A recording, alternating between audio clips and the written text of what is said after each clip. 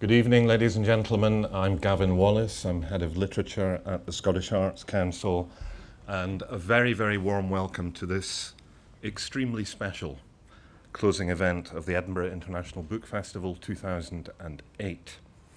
And before we go any further, it's been an astonishing festival, another very special festival, yet another triumph. Can we hear it briefly for the fantastic Catherine Lockerbie and her amazing team?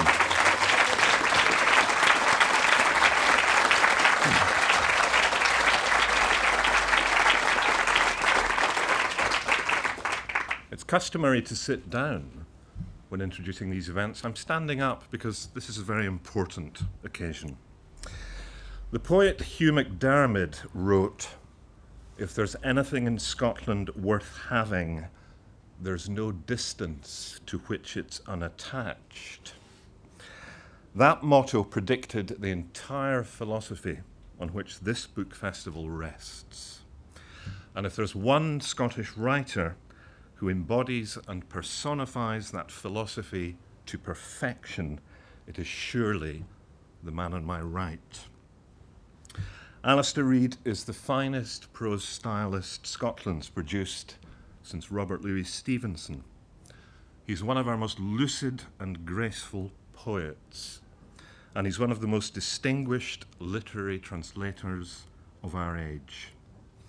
He's also, of course, our most famous literary exile and itinerant.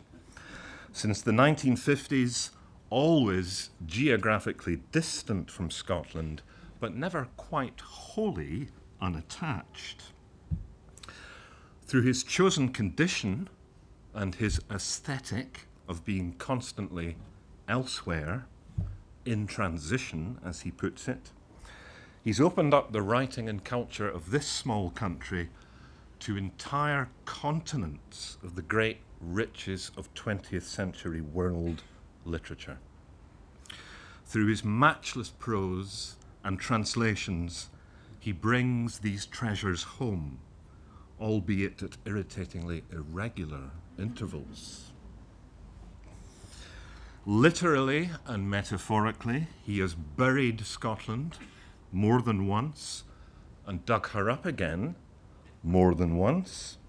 He has even set fire to Scotland in public. More of that anon. But the most important thing for us is that he returns. And this time he returns to launch these two beautiful volumes from Polygon, Outside In, Selected Prose, and Inside Out, Selected Poetry and Translation, edited by Mark Lambert, finally introduced by Andrew Hagan and Douglas Dunn, respectively. This is a major publishing event. Alistair is going to read to you for the next 20 minutes or so. We will have a chat, and then it will be your turn. Without further ado, will you please give Alistair Reid your warmest welcome.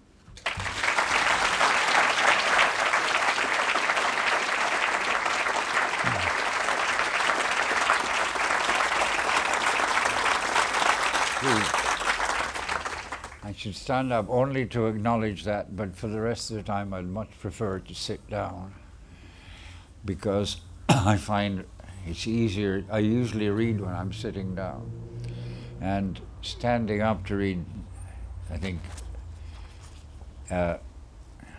is not appropriate to what I'm going to be reading. It's very hard to talk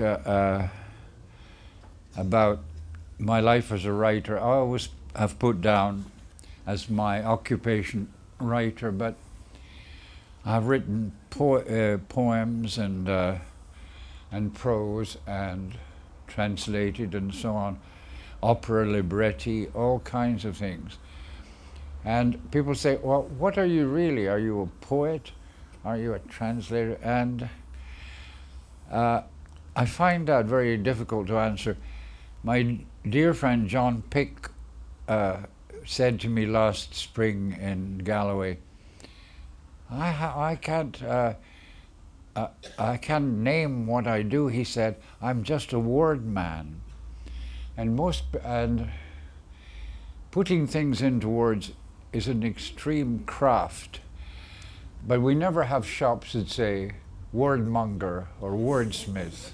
It's not a craft that people use or that seems to be available as on an everyday basis. But the life of a writer is a life that's given over to this strange business of making sense of the world. I was very mixed up with a marvelous Latin American writer, Jorge Luis Borges, and spent many years in running conversations with Borges. And he said, we must realize that we inherit a deep duality which people don't realize. We are physical beings that live in time. And he said, I always he has a wonderful story in which he's sitting in a cafe and he looks at a cat. And he says, I think of that animal. It lives only in the present. It doesn't remember things. It develops instincts, but it's doomed to a perpetual present. The reason for that is that the cat never had a language. We, as human beings, have language, and we live in two realities. The reality we perceive and the reality that we construct in language. And Borges was very prone to quoting the Swedish explorer Nansen. And Nansen said, there is no meaning in nature. Meaning is entirely a human invention, and language is its servant.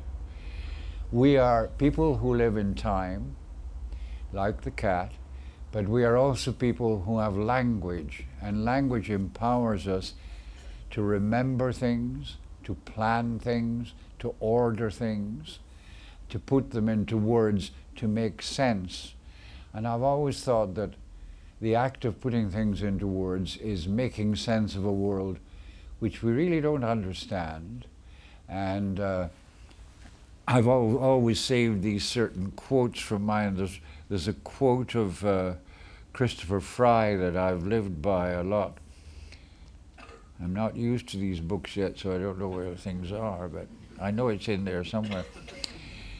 He said, oh, Gavin, I should have looked this one up. I don't think I know where it is either. You do? Well, let's see.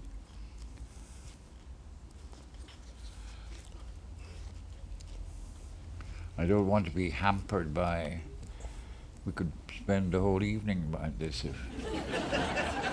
We have plenty of time. He said, in essence, what Christopher Fry said on a BBC broadcast in the 50s. He said, if we could only remember that we were not born fully clothed and lived in a service flat with a copy of the Times in our hand, but we were born naked and bewildered in a world of which we had no understanding at all. It's amazing that we assume so much, and we owe it all to what we have constructed out of language. Borges had the same idea exactly. Language we use to make sense of what we don't really understand. And we can use language to make plans, to make fictions. Borges called everything he wrote a fiction. A fiction is an assemblage of words which lend a kind of sense to what we perceive all the time. And that's what being a wordsmith is, as John Pick said. You're preoccupied with putting experiences and perceptions of your own into words, and of reading other people's perceptions in language. And this is you're constantly moving back between the perception that is wordless and the way of putting it into words.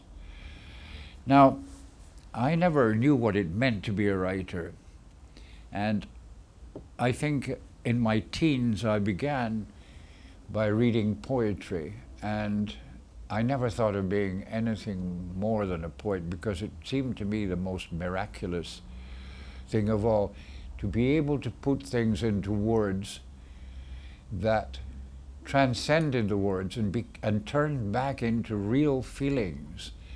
And I remember being dazzled by single lines of poetry.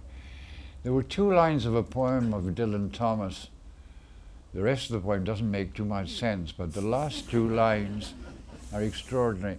They are, "The ball we threw while playing in the park has not yet reached the ground."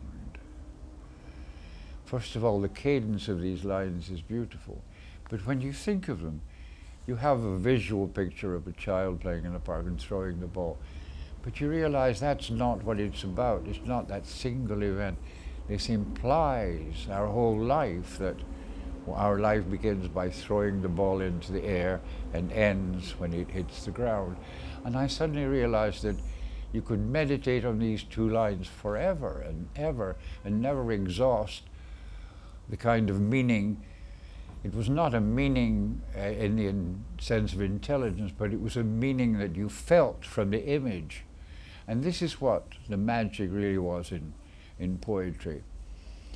And I'm very glad that I began my writing life by writing poems, because I think that that made me conscious of language at its highest point, where poetry really uses the music of language, the shapes of language, and the images of language combined in a way that adds up to something that quite miraculously turns into a whole world of its own.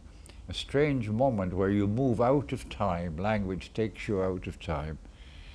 And there's a wonderful sentence that I've quoted often from David Mitchell's novel, Black Swan Green. He says, "It was one of these moments when now is not now." And that's the feeling I always got from poems.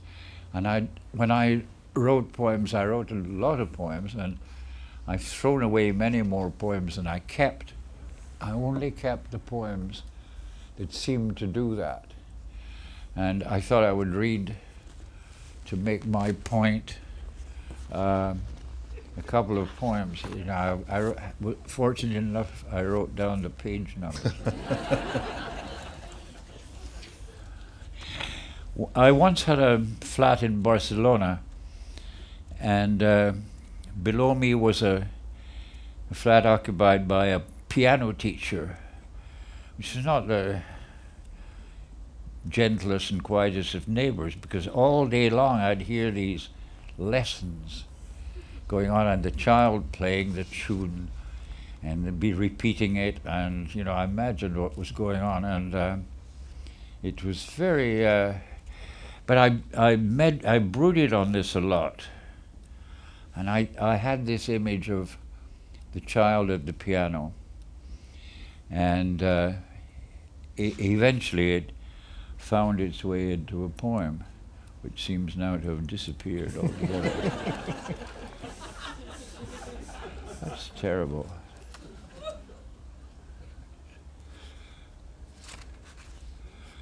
It was here this morning. That's awful. I have to revert to the index. I'm awfully sorry for this minute.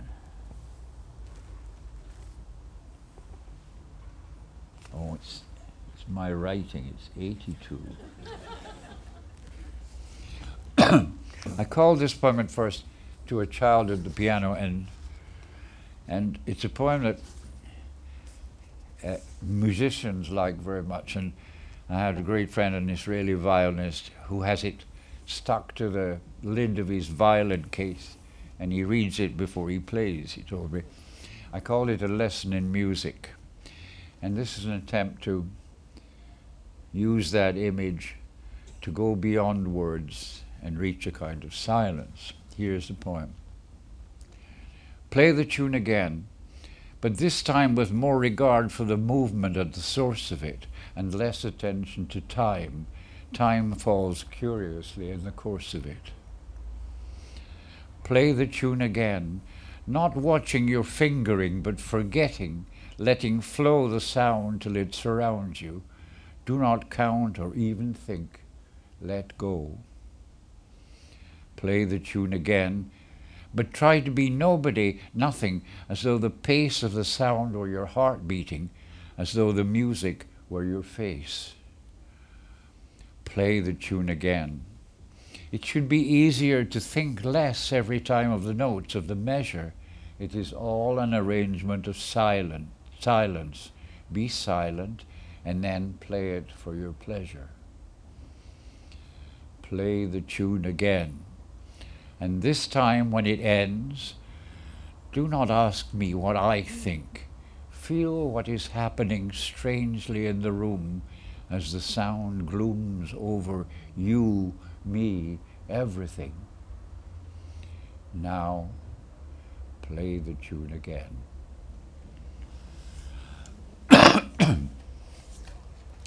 Poems are please don't clap. I waste enough time without... And I always thought of poems as single events. Things would occur, things happened that had to become poems. And the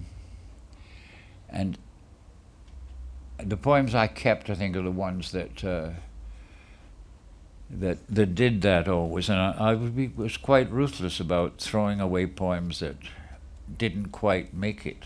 So I've always been cutting down the number of poems I kept. And these books are really the ones that, these are the survivors from the time I wrote poetry exclusively. This is a poem about a house I rented in Spain.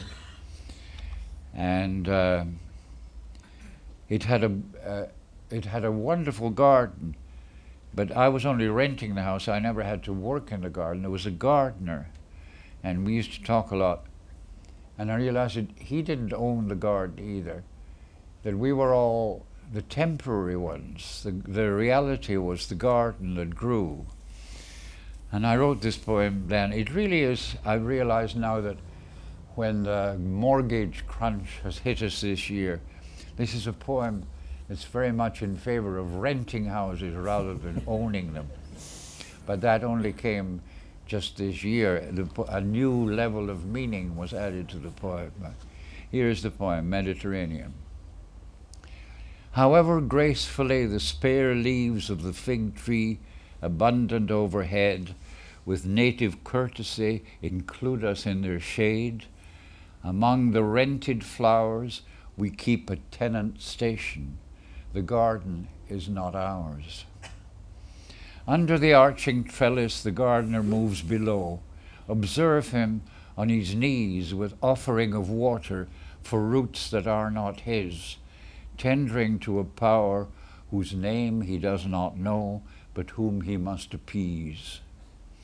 So do we too accord the windings of the vine and swellings of the olive a serious mute oblation and a respectful word, aware of having put, in spite of cultivation, the worm within the fruit. This garden tenancy tests our habitual eye. Now water and the moon join what we do not own.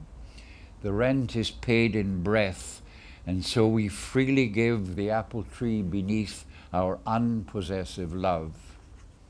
Dear one, this present Eden lays down its one condition. We should not ask to wait. No angel drives us out, but time, without a word, will show among the flowers, sure as a flaming sword. The garden is not ours.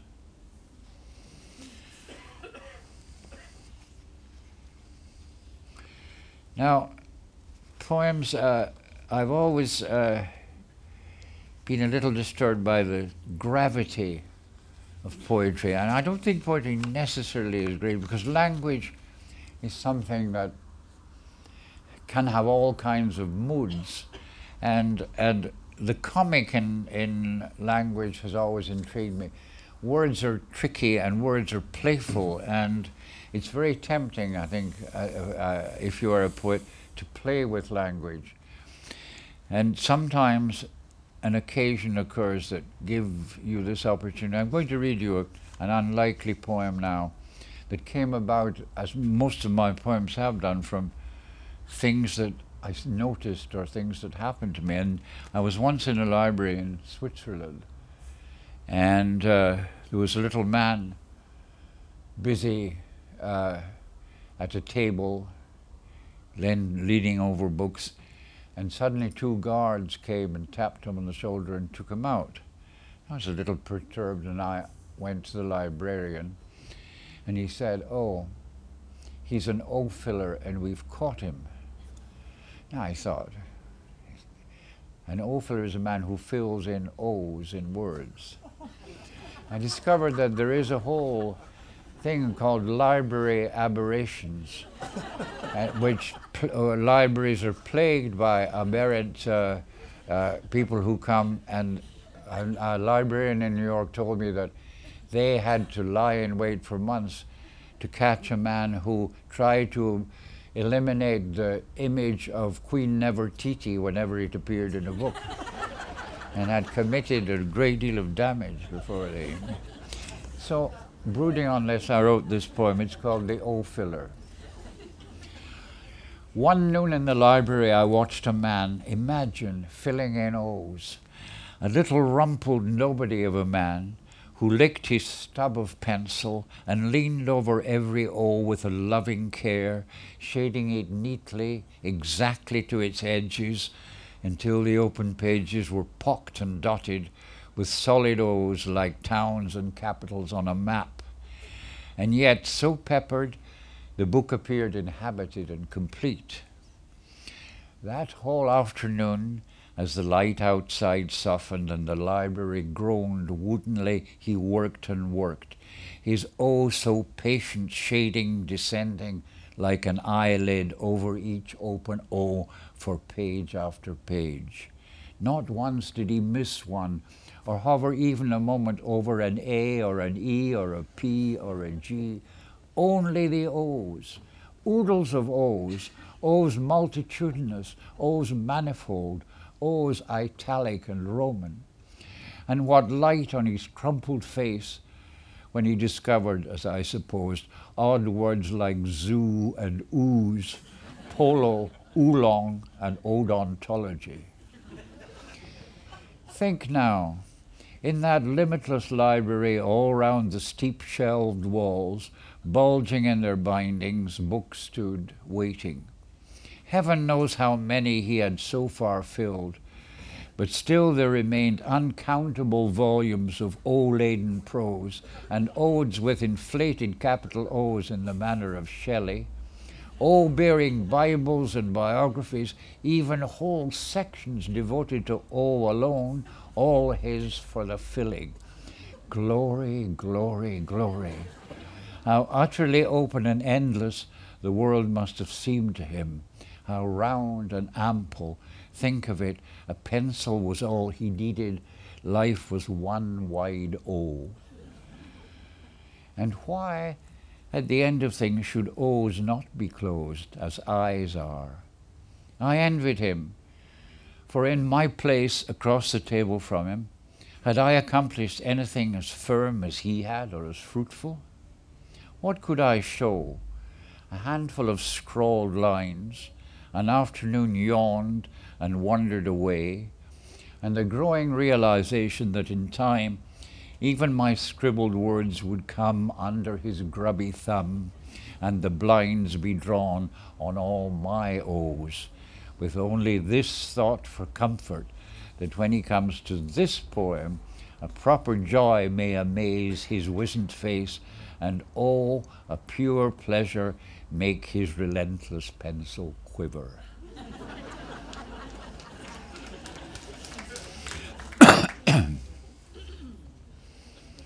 I'll have rest, Gavin. Let me see. I tend to pick the poems I like. Let me read you a poem now that I wrote about my son. It's a poem called Daedalus. It was very fashionable in the 18th century to give poems classical names, and remember that Daedalus was the father of Icarus. That's why it has that title. But my son has birds in his head. I know them now. I catch the pitch of their calls, their shrill cacophonies, their chitterings, their coos. They hover behind his eyes and come to rest on a branch, on a book, grow still, claws curled, wings furled. His is a bird world. I learn the flutter of his moods, his moments of swoop and soar. From the ground I feel him try the limits of the air, sudden lift, sudden terror, and move in time to cradle his quivering feathered fear. At evening, in the tower, I see him to sleep and see the hooding over of eyes, the slow folding of wings. I wake to his morning twitterings, to the croon of his becoming. He chooses his selves, wren, hawk, swallow, or owl, to explore the trees and rooftops of his heady wishing. Tomtit, birdwit. Am I to call him down, to give him a grounding, teach him gravity? Gently, gently. Time tells us what we weigh, and soon enough his feet will reach the ground. Age, like a cage, will enclose him. So the wise men said. My son has birds in his head.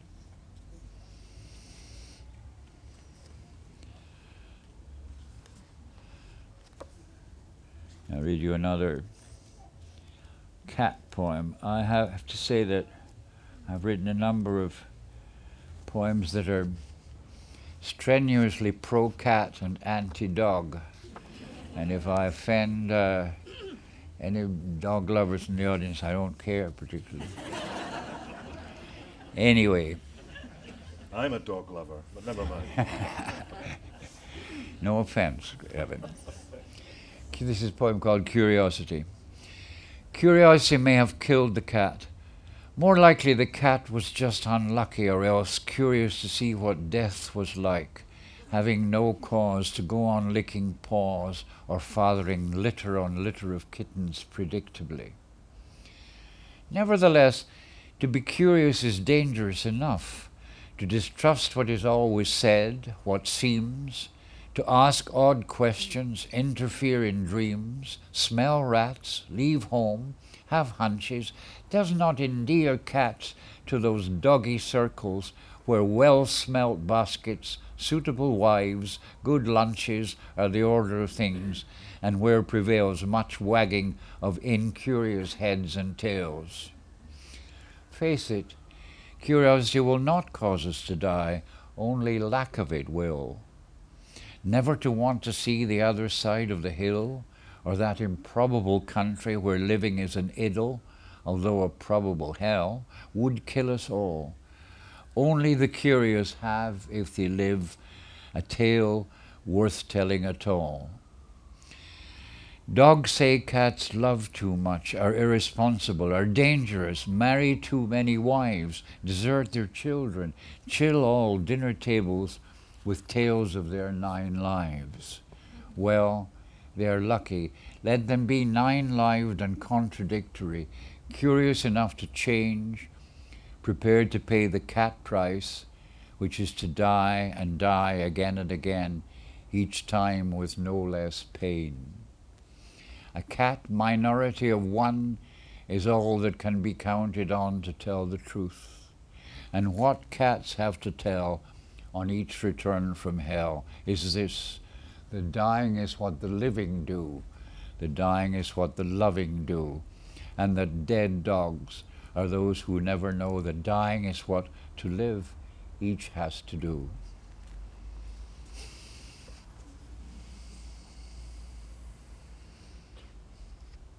pause.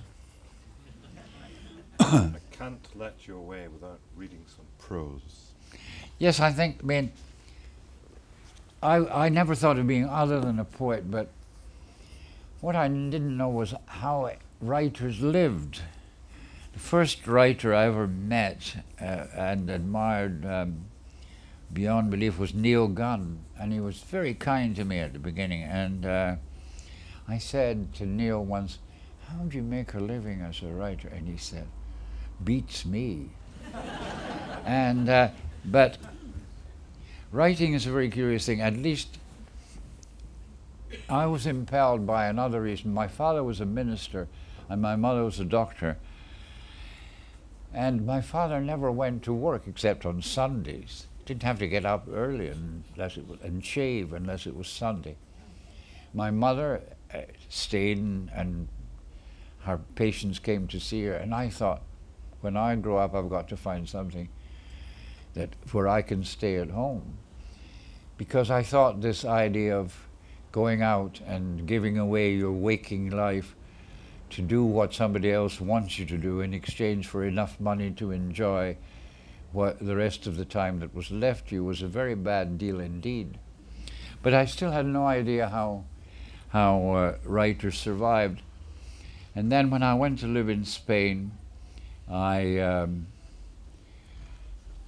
got very involved in Spain and Spanish culture, and I realized that I wanted to write about it, and I began to write prose. But the prose I wrote, I owe, I think, to having begun as a poet, because I never wrote prose the way the newspapers do, just putting words down written by nobody. I used to hear the sentences when I was writing them, and I gave them the cadence and phrasing that I was used to giving from poetry. And of course, I spent a long part of my life writing as a wandering correspondent for the New Yorker magazine, which allowed you to write very long pieces, and the longer they were, the more you got paid. So I gave then poetry, I moved poetry to the back of my head, if you like, and I wrote enormous quantities of long, boring articles for the New Yorker. But I enjoyed prose, and although I missed poetry, I had moved really into the Spanish language then. And what I discovered was, I began to read a lot of poetry in Spanish, and I used to try out how it would sound at translating, just tinkering with a poem to see how it would sound in the other language. And I found this just as thrilling as writing poems.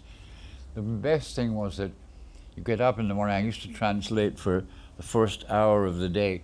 You never had to think of what you were going to write about, because it was there in the other poem, and you had to move this poem over into another language so that it would work the way it worked in the original. If it didn't, it was a terrible failure. And translation, some writing is untranslatable, but a lot of it with imagination is translatable. And so I was really giving up this. I've always disliked the distinction between poets, novelists, prose writers, essayists, polemicists, reporters, etc. It's all the question of putting into words. There are so many different ways of putting into words. And I used to try out all kinds of different writers. I mean, you can't write the same boring thing over and over again. You have to keep yourself interested in what you're writing. Now, I chose a very short piece of prose just to give an example, because I can't read you any of the long, boring ones because the time is limited. And so I'll just read this small essay. I spent some 15 winters in a very remote part of the Dominican Republic, where none of my neighbors could read or write. And it was a very telling experience because they didn't understand anything of what I did. And when I arrived there and built a little house, I used to carry down these boxes of books, and they would say to me, Alejandro, they called me Alejandro. Alistair doesn't exist in Spanish. Alejandro, why do you have so many books? Wouldn't one or two be enough for you? And they didn't understand anything. And they said, what is it that you do? And I showed them a page in handwriting, pencil. I always write in a pencil first.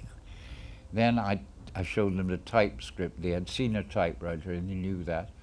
And then the next stage, I said, you give them that and it becomes a book. Ah, that's what you do at your desk. And then it becomes that. And they pay you for that, they say. Anyway, this is a story about a couple of my neighbors there. It's a piece called Misadventure.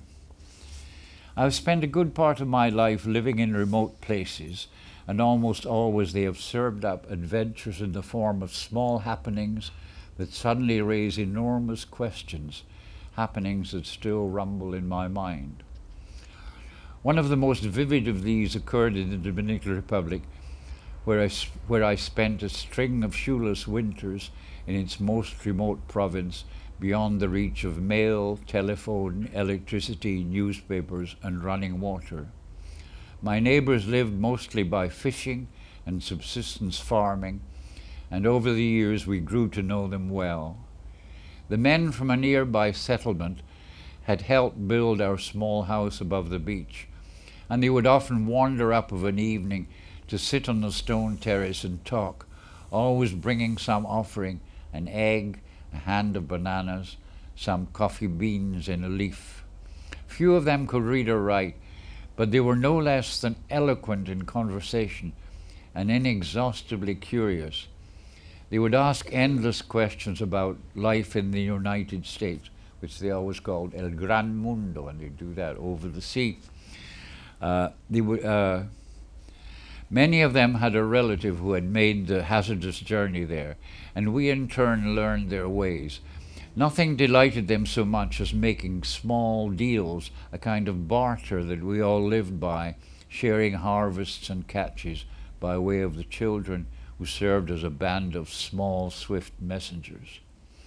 Two neighbors in particular, Pucho and Porfirio, both fishermen, often helped me on the land when the sea allowed them, and with them I made a deal to bring them fishing gear from the Gran Mundo, as they always called it, in exchange for an eatable share of their catch, an arrangement that served all of us well over the years. One morning I had just returned from my weekly visit to the nearby town to get some supplies and to pick up a batch of mail, and was sitting on the terrace slitting open envelopes from what seemed increasingly another world, when Pucho and Porfirio appeared on the path bearing fish, among them two squat cofre, boxfish, to which we always looked forward. They perched on the edge of the terrace and we exchanged news. Among the mail spread on the warm stone of the terrace were 2 or 3 mail-order catalogues sent on from New York. Porfirio began to leaf through one of them, stopping here and there to point to an illustration. Alejandro, what is that? I tried to wave off his questions. I sensed trouble ahead. Sure enough, he eventually reached a double-page spread advertising a rowing machine. Alejandro, what is that? I could no longer put him off. Es una máquina de remar, a rowing machine, I told him. Pucho grabbed the catalogue, and the effect on both of them was electric. They crowed with delight. And how much does this wondrous machine cost? Porfirio now had the cent. I made a rapid calculation. About 15,000 pesos. They whistled, but their eyes were already gleaming. Do you know, Porfirio suddenly stood up and pointed far out to where the waves broke. To get to the reef out there where we fish, Pucho and I, we row for almost an hour, and back when we're tired. And when we fish nights across the other side of the bay, that's a 2-hour row for us, and the same back. But with this magnificent machine, Porfirio, I stopped him with a hand. Take a good look at the picture. People keep these machines in their houses. Both pairs of eyes looked at me in disbelief. You mean there is no boat? Puccio said. I shook my head. And no water at all? He could hardly contain himself. So people in the Gran Mundo have this expensive machine at home, this torture machine, to make themselves do the thing we most hate doing in our miserable lives. I could do nothing but confirm their horror. Porfirio waved the catalogue indignantly. Alejandro, forgive me, but this world in here seems crazy to me. Why would sensible people who can afford to buy fish want this torture instrument in their houses? It is far beyond my understanding. There was little I could say, for I felt much as they did. Feebly I tried to explain. People there sit at desks for too long, so they have these machines at home for exercise. They frowned in unison. Exercise? Puccio had trouble with the word. What is exercise? I gave up. From then on, I got rid of the catalogues whenever they appeared. In that place, they had come to seem increasingly subversive. I discovered later, however, that it was as well Porfirio had stopped at the pages with the rowing machine. 3 pages further on, a tanning machine had been lying in wait.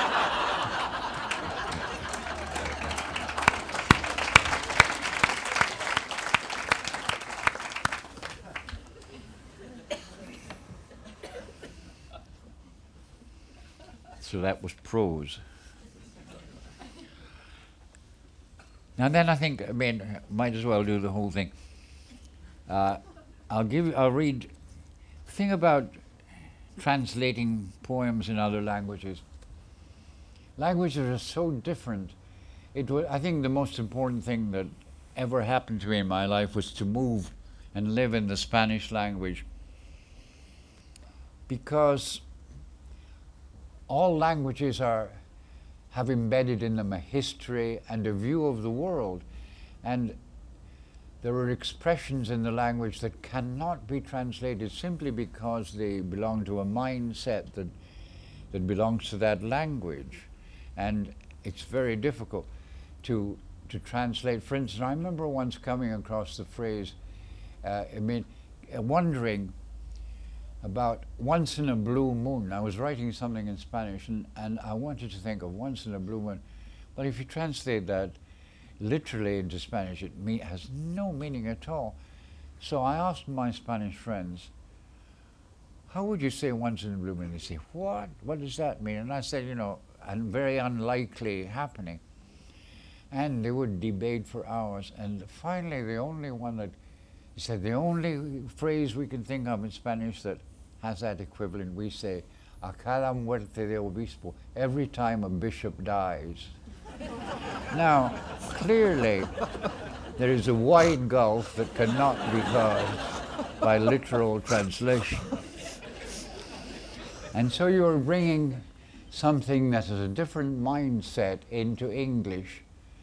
And I was very lucky in knowing very well the poets I translated, knowing Pablo Neruda very well in Chile, and Jorge Luis Borges in Argentina, and they traveled and we met in various parts of the world. And Neruda made me a tape once, and I played it over and over until I could hear it. I can hear it in my head now in his voice. And that was a great help. I somehow had that cadence. I'm going to read you a poem of Neruda's called, Neruda was a staunch member of the Communist Party and a very powerful politician and really a world figure. And his poems had enormous influence. He was probably the greatest poet in the Spanish language in the 20th century. And he was a great eater and drinker, a man of huge appetites. And And I remember he made a deal with the Chilean Communist Party. He said, whenever you need a poem about Stalin or anything like that, I'll give you the, and he wrote dreadful political poems, but the deal was that they were not to interfere with his lifestyle. He was not going to dress in sackcloth. He wanted to live well, and he liked living well. And he wrote this, this poem, which is about food, but it's a very political poem. And this is I don't think this would ever have occurred in English, I think. It's a poem called The Great Tablecloth. When they were called to the table, the tyrants came rushing with their temporary ladies. It was fine to watch the women pass like wasps with big bosoms, followed by their pale and unfortunate public tigers. The farmer in the field ate his poor quota of bread. He was alone. It was late. He was surrounded by wheat, but he had no more bread. He ate it with grim teeth, looking at it with hard eyes. In the blue hour of eating, the infinite hour of the roast, the poet abandons his lyre, takes up his knife and fork, puts his glass on the table, and the fishermen attend the little sea of the soup bowl. Burning potatoes protest among the tongues of oil. The lamb is gold on its coals, and the onion undresses. It is sad to eat in dinner clothes, like eating in a coffin. But eating in convents is like eating underground. Eating alone is a disappointment. But not eating matters more, is hollow and green, has thorns like a chain of fish hooks trailing from the heart, clawing at your insides.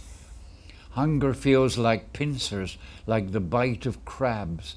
It burns, burns, and has no fire. Hunger is a cold fire. Let us sit down soon to eat with all those who haven't eaten.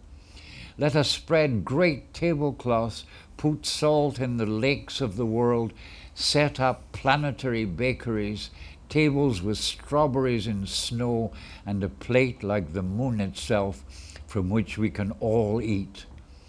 For now I ask no more than the justice of eating. Now if you think of that last couplet, for now I ask no more than the justice of eating, that's a very political statement, and yet it's very much a poem at the same time. It has that when now is not now moment.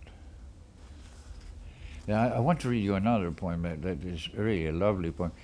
Neruda, late in his 60s, decided to write his biography, his autobiography, in the form of 5 books of poems, and the first book was about his childhood. And he wrote this book, and this poem. Then it's a poem called "Sex," set in Chile. His father was a railway engineer, and he lived in the extreme south of Chile while the railroad was being built. And he recalls being. It was a very unlikely thing for someone from that beginning to become a poet, but he wrote poetry like nobody else. And this is, I'll read this poem to you without saying any more. Sex. The door at twilight in summer, the last passing carts of the Indians, a wavering light and the smoke of forest fires, which comes as far as the streets with the smell of red ash of the distant burning. I, in mourning, grave, withdrawn, shorts, thin legs, knees, and eyes on the look for sudden treasures.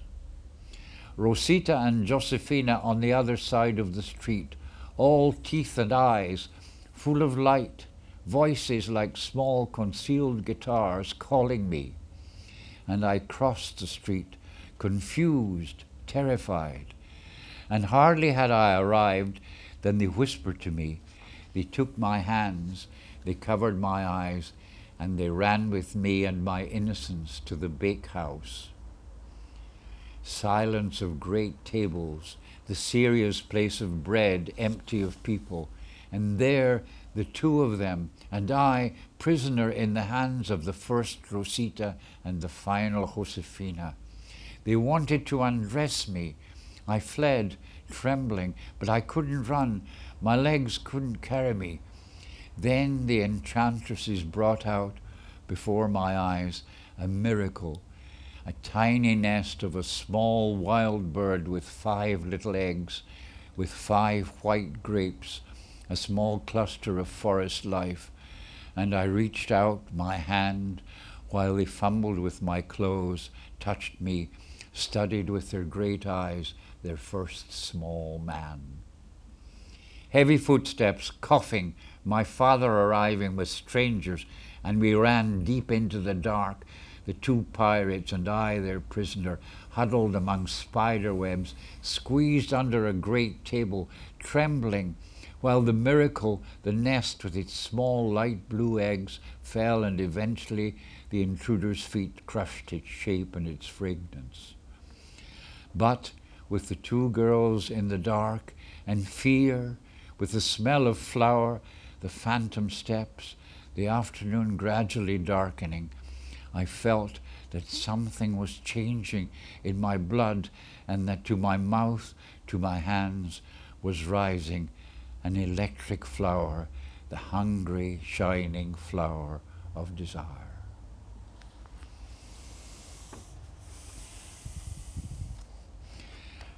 Now, to give you a taste of the other poet who I translated, Jorge Luis Borges.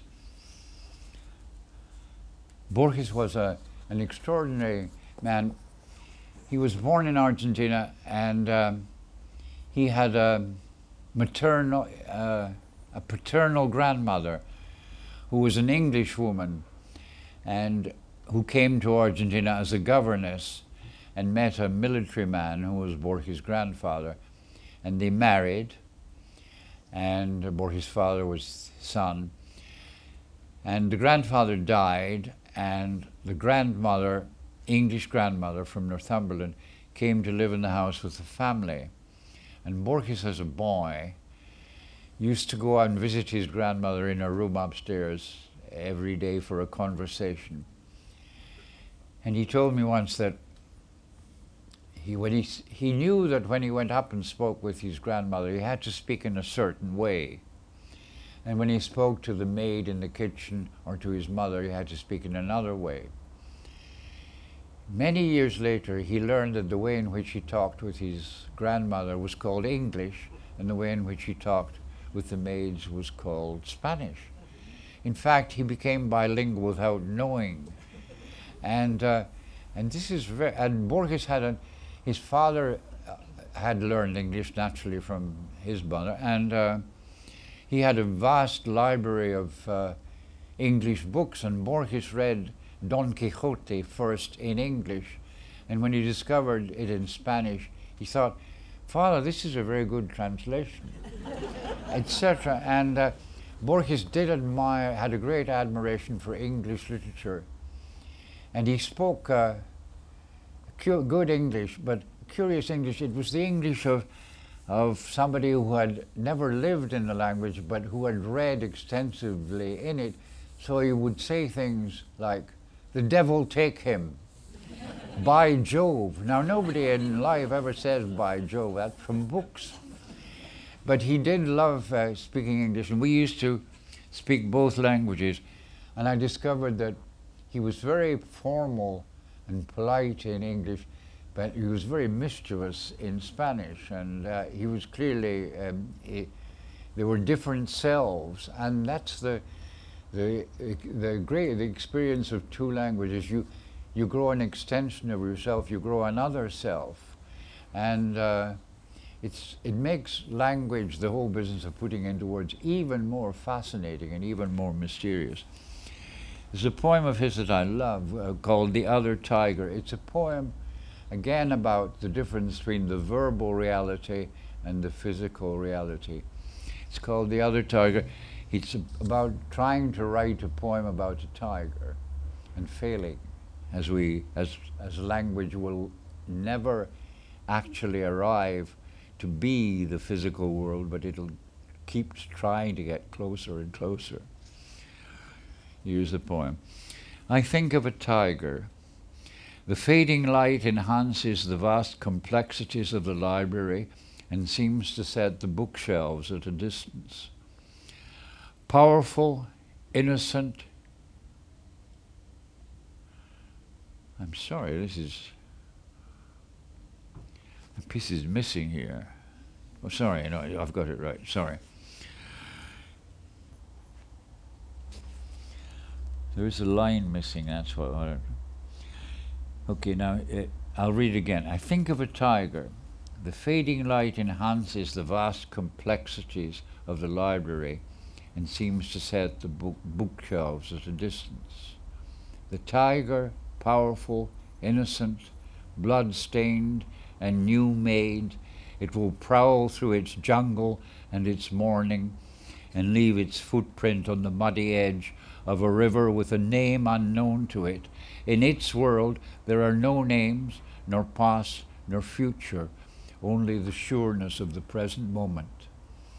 And it will cross the wilderness of distance and sniff out in the woven labyrinth of smells the smell peculiar to morning and the scent on the air of deer delectable. Behind the lattice of bamboo, I notice its stripes, and I sense its skeleton under the magnificence of the quivering skin. In vain the convex oceans and the desert spread themselves across the earth between us. From this one house in a far-off seaport in South America, I dream you, follow you, tiger on the fringes of the Ganges. Evening spreads in my spirit, and I keep thinking that the tiger I am calling up in my poem is a tiger made of symbols and of shadows, a set of literary images, scraps remembered from encyclopedias, and not the deadly tiger, the fateful jewel that in the sun or the deceptive moonlight follows its path in Bengal or Sumatra of love, of indolence, of dying. Against the tiger of symbols, I have set the real tiger, the hot-blooded one that savages a herd of buffalo. And today, the 3rd of August, 59, its patient shadow moves across the plain. But yet, the act of naming it, of guessing what is its nature and its circumstance, creates a fiction, not a living creature, not one of those that prowl on the earth. Let us look for a third tiger. This one will be a form in my dream like all the others, a system, an arrangement of human language, and not the flesh and bone tiger that out of reach of all mythologies paces the earth. I know all this, yet something drives me to this ancient, perverse adventure, foolish and vague, yet still I keep on looking throughout the evening for the other tiger, the one not in this poem. Alistair, I have to stop now. Thank you.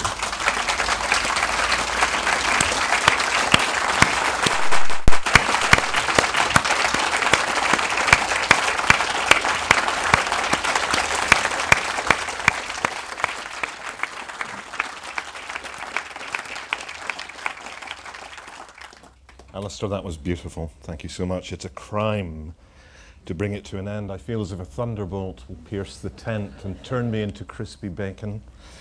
But rules are rules. It's always wonderful to have a seamless reading and talk such as the one Alistair has given us this evening. I know you're all bursting to ask questions, so am I. However, it's not quite over, because Alistair is going to be signing copies of his books in the signing tent just behind us. And I'm sure he'll be happy to take any questions you have then.